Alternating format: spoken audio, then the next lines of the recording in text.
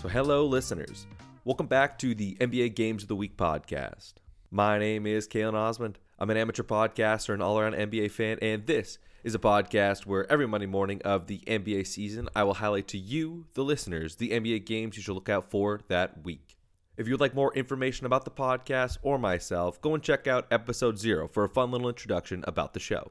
So 4 quarters as usual this week, starting with the first quarter, which is for the newer NBA fans, where we're going to break down 2 games. Starting with Paul George's first game against OKC, and then moving over to watch the NBA's first real test at the top of the West. And then on to the second quarter, which is for the more veteran NBA fans, where we're going to break down another 2 games, starting with an analysis on the Phoenix Suns' for real defense, and then staying in the lab to watch the progress of Canada's estranged son's Andrew Wiggins' resurrection in Minnesota. Next up will be the third quarter, which is for the crazier NBA fans, where we're going to break down 3 games, starting with the Eric Paschall-led Golden State Warriors as they battle the tanking Grizzlies, and then on to watch Trae Young's quest to nutmeg every guard in the NBA. Then stick around for the fourth quarter to hear the 2 can't-miss games for this week of NBA action. We're going to take a quick break. We'll be back with the first quarter.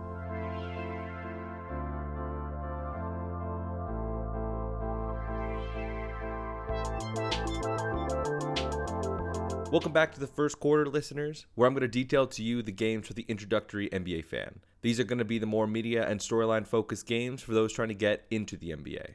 First game we're going to start with is the Oklahoma City Thunder are playing at the Los Angeles Clippers on Monday, November 18th at 7:30 Pacific or 10:30 Eastern Standard Time. So the big reason I wanted to highlight this game is this is Paul George's first game back against Oklahoma City. Now, the game is not actually being played in Oklahoma City, so it won't be as emotionally charged, and the game won't happen until December 22nd. It's still a big game as the players exchange in the trade for Paul George were the highlights of the summer. So players like Danilo Gallinari and Shai Gilgeous-Alexander coming back to play against the Clippers is going to be pretty crazy, especially for Shai Gilgeous-Alexander, who was kind of seen as the golden child for the Clippers. And even Chris Paul to a lower extent, as he played so long in the Clippers and was part of their most recent playoff success. But I think his stop in Houston has definitely chilled those emotional ties. So just to start off to talk about Paul George's impact on the Clippers. Paul George set a franchise record the other night when they played against the Hawks, where he scored a combined 70 points in his first 2 games for the team.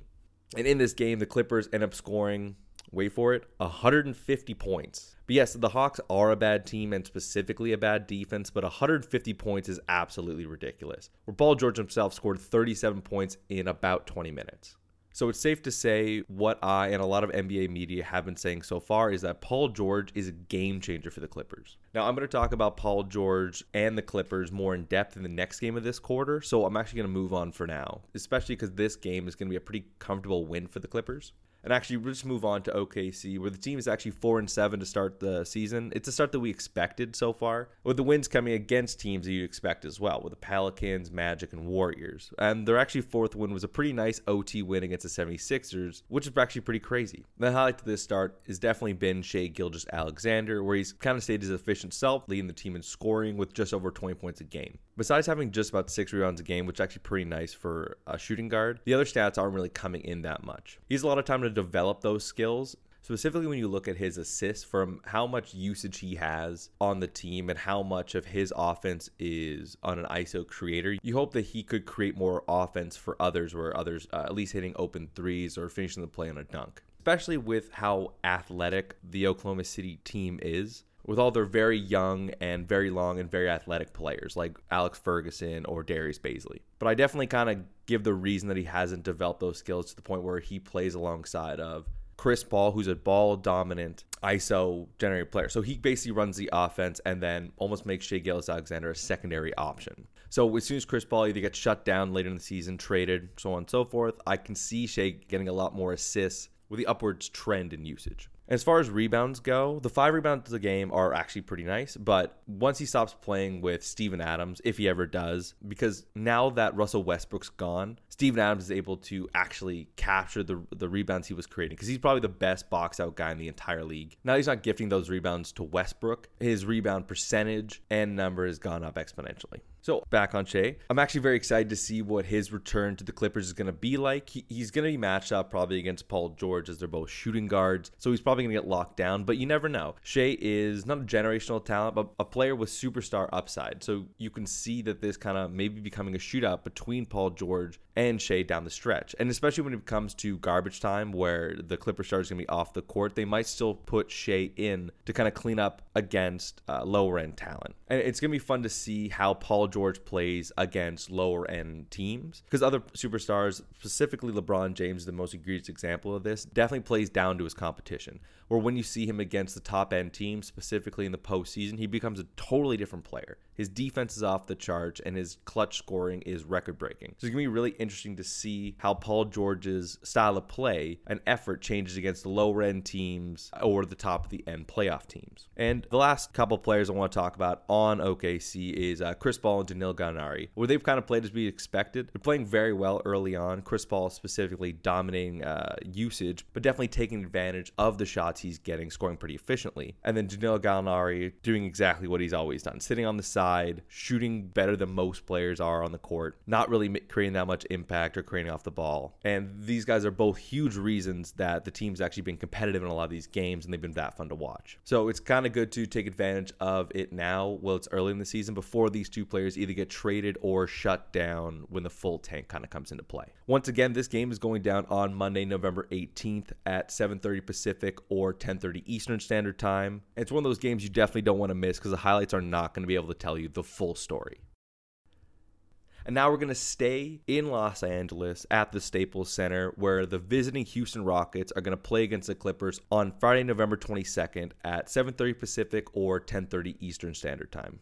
Now, you don't want to miss the OKC game for a lot of the reasons I stated before, but if you really have to choose between the two games, choose this one. Definitely choose this game. The big reason is, so far in this season, the Clippers have not been full force. And as I stated before, Paul George is an absolute game changer for this team. So this can be the first real test for the top of the Western Conference, with teams like the Clippers, the Lakers, and the Houston Rockets really kind of being the top three title contenders in the West, with the rest of the 4 through kind of 10 positions all fighting for a runner-up. And even though the Clippers have played the Lakers and Houston Rockets so far, it really has not told the whole story, because, just like I said before, Paul George hasn't been there. And given how big a difference maker he is on both sides of the court, being an MVP candidate on the offensive end and being a defensive player of the year on the defensive end, the Clippers are basically a brand new team since last week. Just to outline the first game against the Rockets that the Clippers played. So the Houston Rockets came out swinging with a 31-point first quarter, and the lead never really went away after that. James Harden scored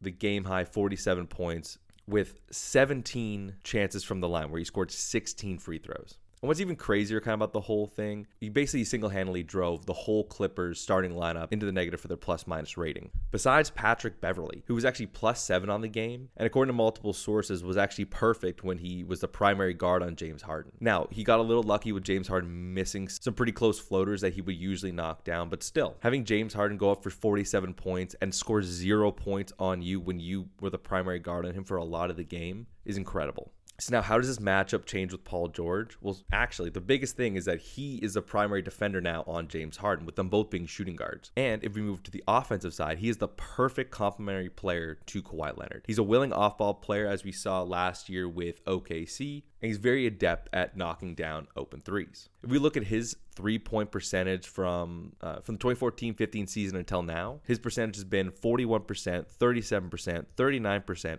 40%, 39% again, and now 56% this season. Granted, this season I think is the one that counts the least because it's only been 2 games. If you're Kawhi Leonard and you have someone on the wing who is knocking down more than half his three-pointers, that just completely changes your spacing, where Kawhi Leonard is now able to even advance more than he has so far his mid-range game, which has absolutely been unstoppable. It's slowed down recently, I think because of all the shots he's had to take from carrying this offense. So now with having to choose with your primary defender to either choose Paul George or Kawhi Leonard, One or both of these players are going to benefit from that. Next, you can now give Paul George the primary assignment on defense and let Kawhi Leonard roam around like LeBron or Draymond have in past seasons. So what this means is that, let's say we put Paul George onto James Harden, then you would put Kawhi Leonard on a non-3-point threat. A good example of this is when they put Draymond Green on Andre Robertson when OKC was the top of the West team. And Andre Robertson basically shot 0% from three. So Draymond kind of chose to let Andre Robertson shoot as many open threes as he wants. And that allowed Draymond Green to kind of double team or have help defense, create steal opportunities, fast breaks, whenever he could. It's almost like playing 6-on-5 every offensive possession. Or I guess a better way of saying that is it's like playing 4-on-5 every defensive possession where the defense has an extra defender every trip down the court. And the third part that really complements Kawhi Leonard is that Paul George is an incredible ISO ball creator in his own right. So if Kawhi Leonard is kind of getting shut down or is not feeling it tonight, he can just go over, pass the ball off to Paul George, sit in the corner and watch Paul George work. And right now, early in the season, he looks unstoppable where he can have step back threes. He can drive to the hoop. He's incredibly athletic, so he can finish around the rim at extremely high rates. And when it comes to down in the last couple of minutes in clutch time, Paul George is a cold-blooded finisher. So now if we move to Houston. So the biggest thing I want to highlight besides Harden's 47 points is that in the first game, Westbrook had another Westbrook game. So he was 6 of 20 from the field and only had 4 free throws. So he's being incredibly inefficient and really not making up for it by getting to the line. And the worst part is when Westbrook doesn't have these incredibly efficient games, the whole offense suffers because he doesn't really do anything off the ball. He kind of just sits at the top of the key and waits for someone to pass the ball to him. And if no one does, he kind of just allows his defender to walk away from him and help on other defensive assignments. Going back to that 4 versus 5 thing I talked about before. Regardless of Westbrook's Westbrook game, Harden blew up for 47. And because of the Clippers' lack of offensive creators and high-end depth without having Paul George, it led to Houston kind of pulling out that game. But now with Paul George on the court, I can't see it going the same way. It's almost impossible to stop Harden, so he's going to blow up for a 40, 50-point game, even if he's being guarded by Paul George and Kawhi Leonard, which is insane. But now, on the other end of the court, the Clippers can respond. If they're getting easier baskets with Kawhi Leonard and Paul George playing unreal and kind of capitalizing on Houston's terrible defense so far this season, if the game comes down to the wire or comes down to the fourth quarter, the probability is going to be with the Clippers to pull out the game. And the biggest X factor in this is Westbrook, because he can have a regular good game, maybe getting a lot of fast break buckets, going 10-12 with 10 free throws, and not just completely demolishing Houston's offense. And hey, maybe Harden goes off for 100 points and wins the game all by himself. Who knows? It's going to be an incredibly intriguing game, and there's no way I'm going to miss it. So I hope you come there too. Just a reminder, the game goes down on Friday, November 22nd at 7:30 Pacific or 10:30 Eastern Standard Time. And now we're going to take another quick break, or we're going to be back with the second quarter.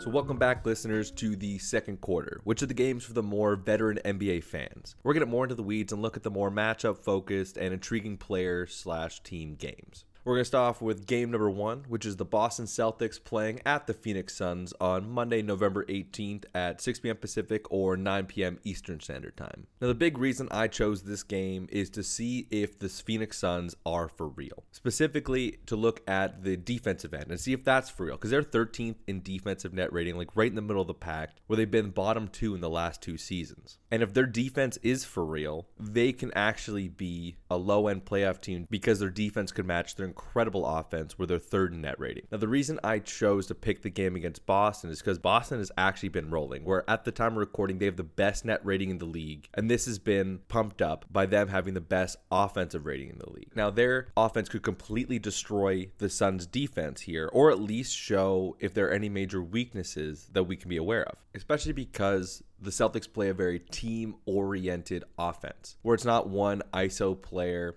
dominating the ball and capitalizing on a weak matchup. It's more of the beautiful game, passing it around, find the open threes, where it can only be really shut down by an efficient and well-executed defense. Now, the matchup to watch in this game is specifically Devin Booker and his matchup against probably Marcus Smart. Marcus Smart is maybe the best point guard, shooting guard defender in the league, with Patrick Beverley being the arguable second best. Now, the reason this is so intriguing is because Booker is actually averaging 25 points a game on 54% shooting from the field, and that being propped up by 51% from three. And he's on track to be the first ever 50-90-50 player, meaning 50% from the field, 90% from the free throw line, and then 50% from three. And he's doing this with just under 6 rebounds per game, which is great for his size and position, and just under 4 turnovers a game, which is a much more important stat. Where in previous seasons, Booker has been pretty devastating on the turnover end for 2 big reasons. One, because the Phoenix Suns have had nothing to play for, so he's been pretty careless with the ball. And the second being, he's been forced to create the entire Suns offense, where they just kind of gave him the ball, and that's all it was. But now they have Ricky Rubio, which I've been very wrong on. I thought he was a terrible addition for the Suns team. I just didn't think he was a very good player, but he has completely changed the dynamic of this team, where he's allowed Devin Booker to play off the ball and has shrunk his usage from 34% last year to 28% this year. And this has made him much more efficient, because Devin Booker, with all the criticism, is an incredibly efficient shooter. So if he's not being tasked with creating everything and getting all the defensive attention for his team, he's actually able to capitalize on this freedom and make his shots with way higher efficiency.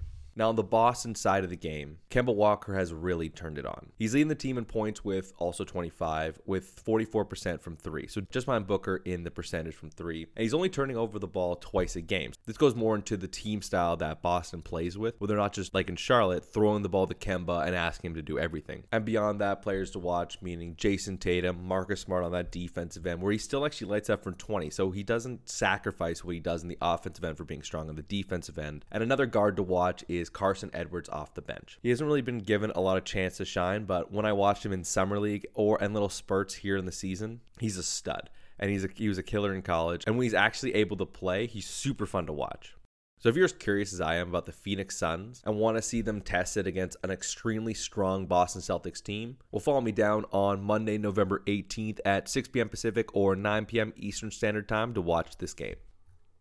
Now on to game number 2, which is the Utah Jazz visiting the Minnesota Timberwolves on Wednesday, November 20th at 5 p.m. Pacific or 8 p.m. Eastern Standard Time. Now, the reason I chose this game is both of these teams are actually high potential playoff teams, to where both these teams, if everything kind of hits right, can end up being in the top 4 seed and then lowest top 6 seed. This is much more realistic for Utah, as they've done it in the recent past, meaning last season, and has never really happened to Minnesota, which makes their extremely hot start, propped up by obviously Karl-Anthony Towns, but less obvious Andrew Wiggins, that much more impressive.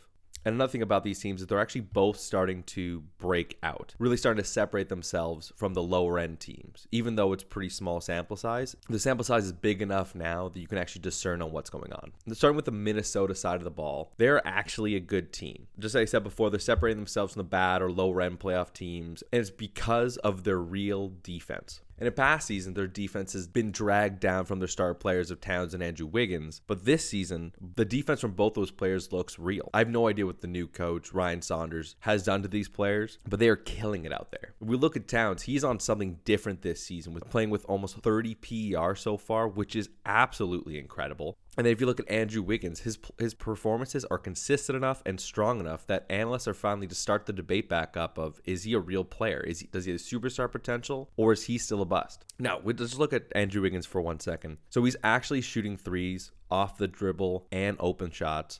He's getting to the basket and playing aggressively, which in my opinion is the biggest difference between the last few seasons. He's not really getting to the line very much. That could just be because refs aren't used to calling fouls on him. You saw us back in the day where DeRozan, before he became an all-star, was really not being respected by the refs. And after he made his first all-star team and established himself as a top-end player, the refs started calling more shooting fouls on him. So same could be said for Andrew Wiggins. They have similar styles, but Andrew's actually doing the things that we all wish DeRozan would do, which is shooting threes, playing aggressively, and deferring in clutch moments. So he still has to work on his rebounds and assists, where his rebounds should definitely be higher than they are now because of just how big a player he is and how long and athletic. And his assist number should also be propped up. These aren't the be-all end-all, but it is disconcerting to see him averaging so low assists when he's taking up so much attention on offense. Or if he's creating his own offense, there should be more defenders closing in on him, so where he should see the open man, be able to pass it out for either a layup, open three, or more efficient offense. But having said all that, he is leaps and bounds above where he's been in his career, and he is a key to the Wolves' success so far. Now back on the Utah Jazz, they're also like the Minnesota Timberwolves, their success has been propped up by their defense. This is way less surprising because Utah has been specifically good at defense for a long time, where they're actually the second best defense in the league, but only by 0.2 points per 100 behind the Lakers. So I would say they're basically tied for the number one defense. On the offensive side, Donovan Mitchell has been superb again, leading his team in scoring with over 40% from the three-point line. And then backing him up is Mike Conley. And he's actually started to come on in the second half of this early schedule, where he's not blowing up for like 40 or 50 points, but he's playing more like he did in Memphis, where he's not staying in the single digits or going 2 for 10 in a game. Because the Utah Jazz do not need him to be the go-to scorer on every down, but they definitely need him to be averaging about 20 points a game if they're expected to go far into the postseason. So this game is just intriguing on the questions for the specific teams to see if it's possible for them to go on, stay on this trajectory and reach their potential. And beyond this is going to be an incredibly competitive game just because of the talent and quality of basketball involved here. So if you want to see this game, come on down on Wednesday, November 20th at 5 p.m. Pacific or 8 p.m. Eastern Standard Time. And now we're going to take a quick break. We'll be back with the third quarter.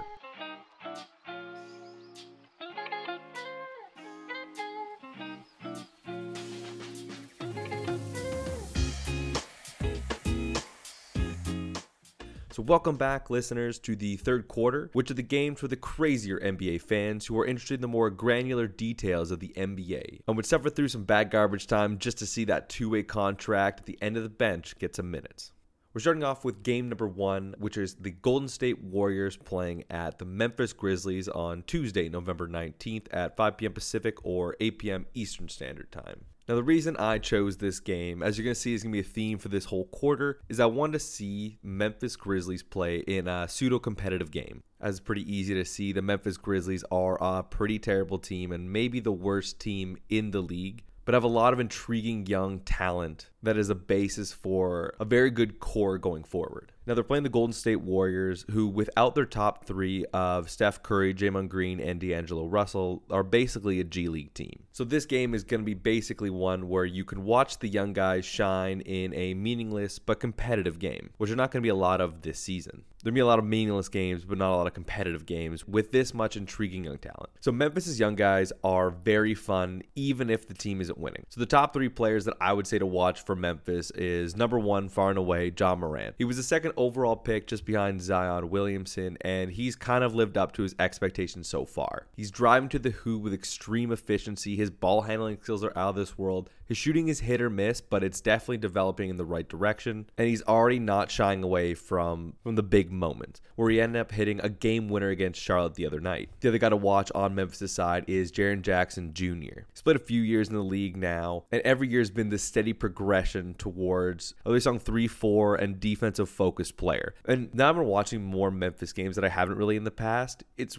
kind of incredible how well he shoots the ball. He shoots it way better than I thought, way more often than I thought, and it's actually a pretty big key part of his game, where I just thought he was an athletic finisher. And the third guy is a little older than the other two, but still part of this young core, where he's Dillon Brooks. He's a really young, stocky, and solid guard. I get a lot of like Kyle Lowry vibes from him, but definitely not as efficient or as complete a player as Kyle Lowry, which kind of goes without saying. But he definitely has that kind of bulldog body where you can kind of see him guarding positions 1 through 3 pretty effectively. Now, the Golden State Warriors side, there's really only one player to watch now that D'Angelo Russell kind of went down recently with an injury and has put Golden State basically in a full tank mode. Because beyond him, they've come out saying that Draymond Green is going to be resting a lot more and that Steph Curry's basically out for the season with a broken hand. And Klay Thompson, who could have been back if they made the playoffs like way late in the season, they're definitely not going to risk that. So back to Eric Paschall. Overall, he was just a low pick that they've been able to kind of struck gold with him. If you really want to get a complete picture of of his game, I'd recommend going back and seeing their game on November 4th against Portland, where he blew up for 34 points in what is known as the Pascal game. So him going against the lack of defense on the Memphis side and overall kind of zero high-end talent for either team, this game might get very ugly down the stretch, but for the first 3 quarters should be extremely competitive, where you can kind of zone in on each young player's strength and weaknesses against other high potential players that they might be playing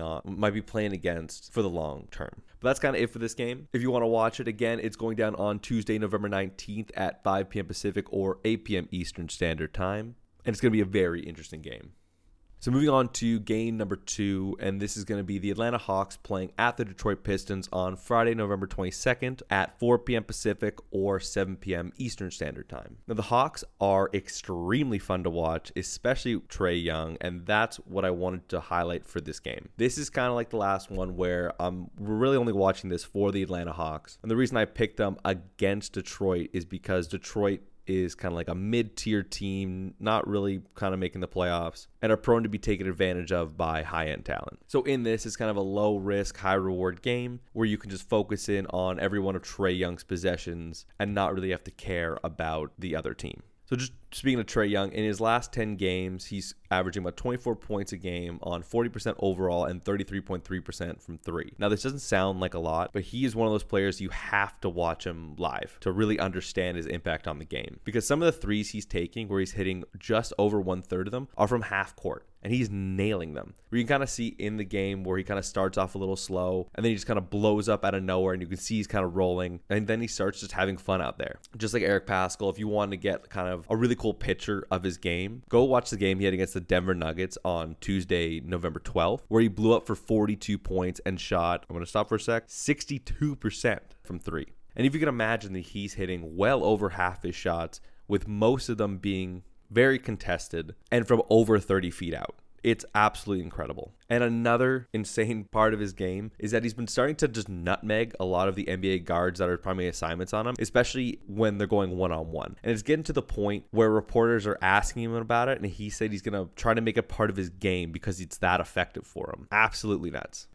So if you're going to look for players past Trae Young on this team, unfortunately, John Collins is out. And if you didn't hear why, it's because John Collins was caught using PEDs. So this has basically become the Trae Young show. But other players that have not been banned for PEDs on the Hawks are DeAndre Hunter, the rookie out of Virginia, along with Jabari Parker, who, if you remember from back in the day, played alongside Giannis, was kind of a bust over there, moved around quite a bit, and now is actually kind of killing it while playing alongside a great talent, Trae Young. Also on the team is Cam Reddish. He was the three-point specialist who played alongside RJ Barrett and Zion Williamson at Duke. And of course, you cannot forget this guy, Vince Carter, the oldest player to ever play in the NBA, and actually is super important to the Hawks in clutch, where he's come back and taken these weird zero elevation turnaround three-pointers with no one guarding him for no reason. And it's amazing to watch. Just to finish up on the Detroit side of the ball, it's not that fun a team. It's coached by Dwayne Casey with a kind of grinded out style. But if you do want to focus on someone on the team, definitely focus on Derrick Rose. His story is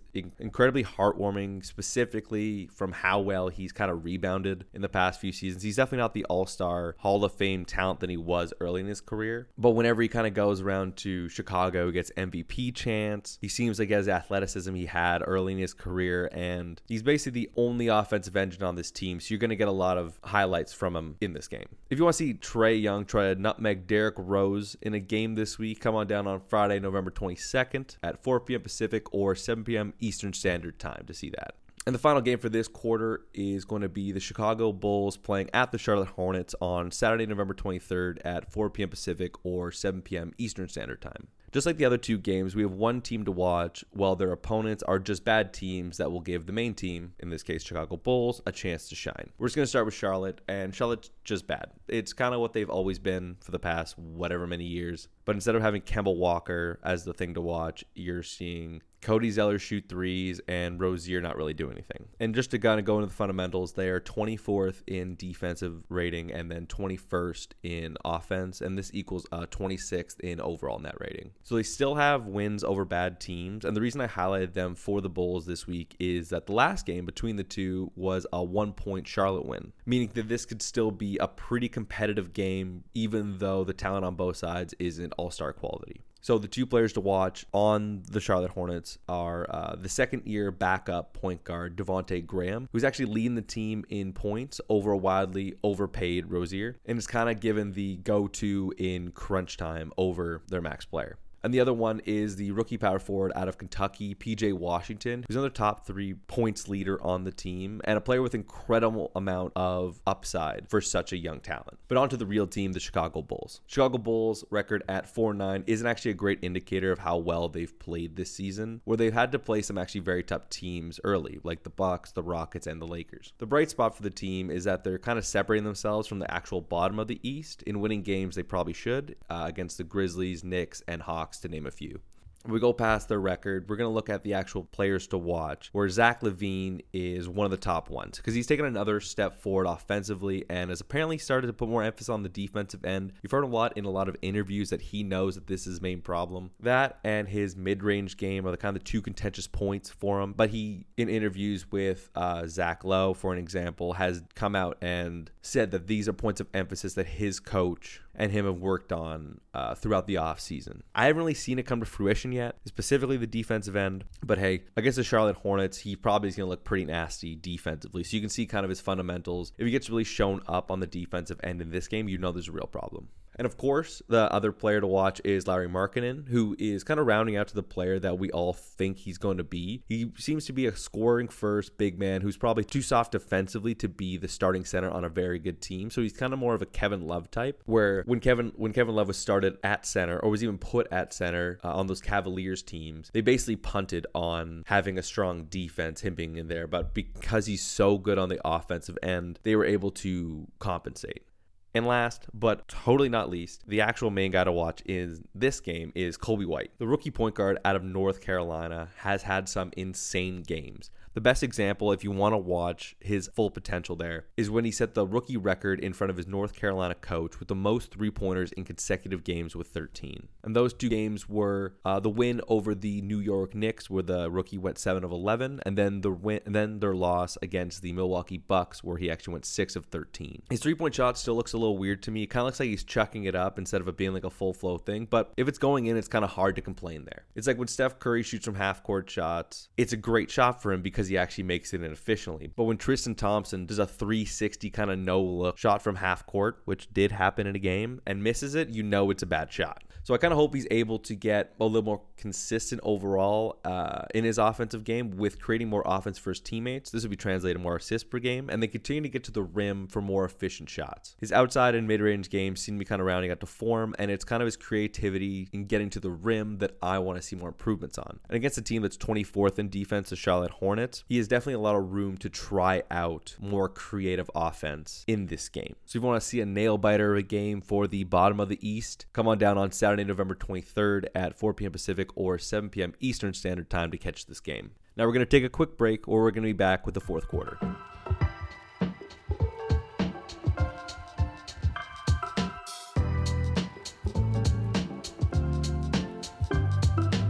So hey listeners, welcome back. So finally we've reached the fourth quarter. Thanks again for sticking around with me through this episode. So the two can't miss games for this week of NBA action are the Boston Celtics playing the Phoenix Suns on Monday, November 18th at 6 p.m. Pacific or 9 p.m. Eastern Standard Time. And the other is the Houston Rockets playing the Los Angeles Clippers on Friday, November 22nd at 7:30 Pacific or 10:30 Eastern Standard Time. Now, just to start off with the Boston game, the reason I chose it is kind of because Phoenix has been rolling so far. And a lot of analysts have kind of been predicting that Phoenix is going to drop off at some point soon. And I'd like to capture some of that early season magic where we can kind of see the top form of Devin Booker, Kelly Oubre, and even Aaron Baines before this team kind of comes crashing down. And it's going to be a really big test for them because they're going to be playing against the Boston Celtics, who have actually been kind of destroying up-and-coming teams so far this season and have kind of proved that their plug-and-play system doesn't need that far and away number one superstar to be effective. So again, you definitely want to catch this game. to see basically two rolling teams come clashing together, and this going down on Monday, November 18th at 6 p.m. Pacific or 9 p.m. Eastern. Now, the other game is self-explanatory. If you hear the two names, the Houston Rockets playing the Los Angeles Clippers, it's going to be incredible. And the big reason for this is because the Clippers are becoming almost actualized, and it's an early part of the season before they've been able to kind of get figured out by other teams. Even on their own, they haven't been practicing together, and Doc Rivers specifically doesn't make his teams practice very much at all. So you're going to see a very raw duo of Kawhi Leonard and Paul George trying to figure it out on the fly against an incredibly nasty team in the Houston Rockets. And this could be a preview of what we see down the line in late May, early June, where the Western Conference Finals go down. So if you want to see this matchup, again, it's going down on Friday, November 2nd at 7:30 Pacific or 10:30 p.m. Eastern Standard Time. Now, I'm going to break the rules a little bit. There's actually a third game that I cannot let you guys miss. I haven't talked about it at all so far leading into this, and it's kind of an honorable mention. The Boston Celtics, who right now, just by stats alone, stats and record, are the number one team in the East. And I believe that the Clippers are the number one team in the West. Maybe not through record, not through stats, but just because of how they played recently and how I predict their season going. So the Boston Celtics are actually playing against the Clippers on Wednesday, November 20th at 7 p.m. Pacific or 10 p.m. Eastern. And we don't know, just like the Phoenix Suns, how long Boston's run is going to keep going. It could stop after this game, but it could keep going for the whole season. So seeing them early on play at the Clippers at home, maybe dominate them, maybe get destroyed, or maybe this has come down to the wire. Like, the amount of talent and storyline in this game was just too much to pass up. So again, your third can't miss game this week. Boston Celtics playing the Los Angeles Clippers, November 20th, 7 p.m. Pacific, 10 p.m. Eastern. So that's it for this week, listeners. Thanks again for listening to episode 5 of the NBA Games of the Week. So this has been NBA Games of the Week. You can find us on YouTube at NBA Games of the Week or on iTunes, Google Play, or SoundCloud at the same name, NBA Games of the Week. You can also follow the podcast on Twitter at NBAGOTW to stay up to date with the podcast and never miss an episode. And don't worry if you forget any of these. Links to all these places will be in the description of this episode. Thanks again for listening, and I'll see you all next Monday.